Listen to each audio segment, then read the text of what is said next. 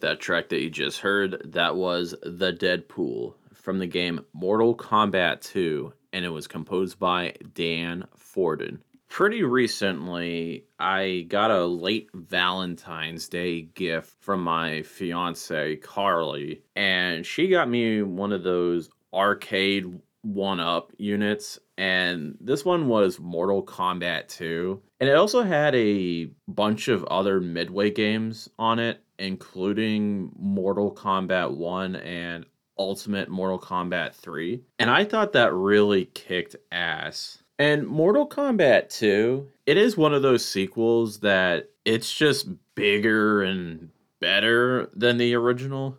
While the first game was laying the groundwork for the series, I thought the second game really expanded on the type of characters that you could play as, and you had all these really cool stages, including the Deadpool, which I could best describe it as this stage where it's surrounded by acid. And it is one of the stages in that game where there is a stage fatality and that you can knock your opponent into the acid. And I always felt like the soundtracks for the Mortal Kombat games to be pretty underrated. So I know for a lot of people, the music is probably one of the weaker aspects of those games, but I always thought they set the right mood for those games, and they occasionally sound really badass, or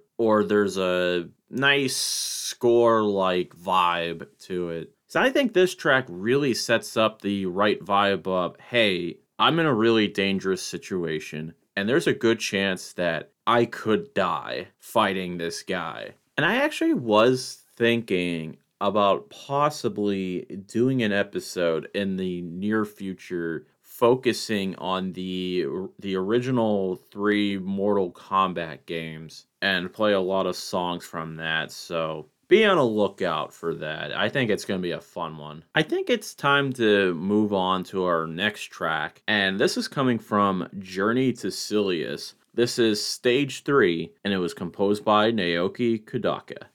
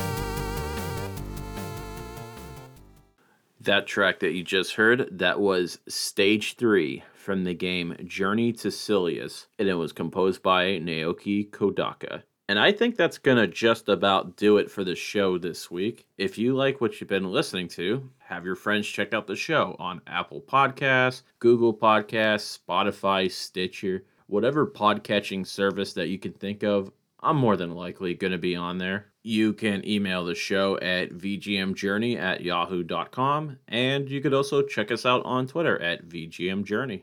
I'm going to play out with one more track, and I think after listening to a lot of really exciting stuff or dark sounding music, I think we just need to relax quite a bit. And I want to play the shop theme from Waterworld, and that was composed by Dean Evans. Have a good week, everyone.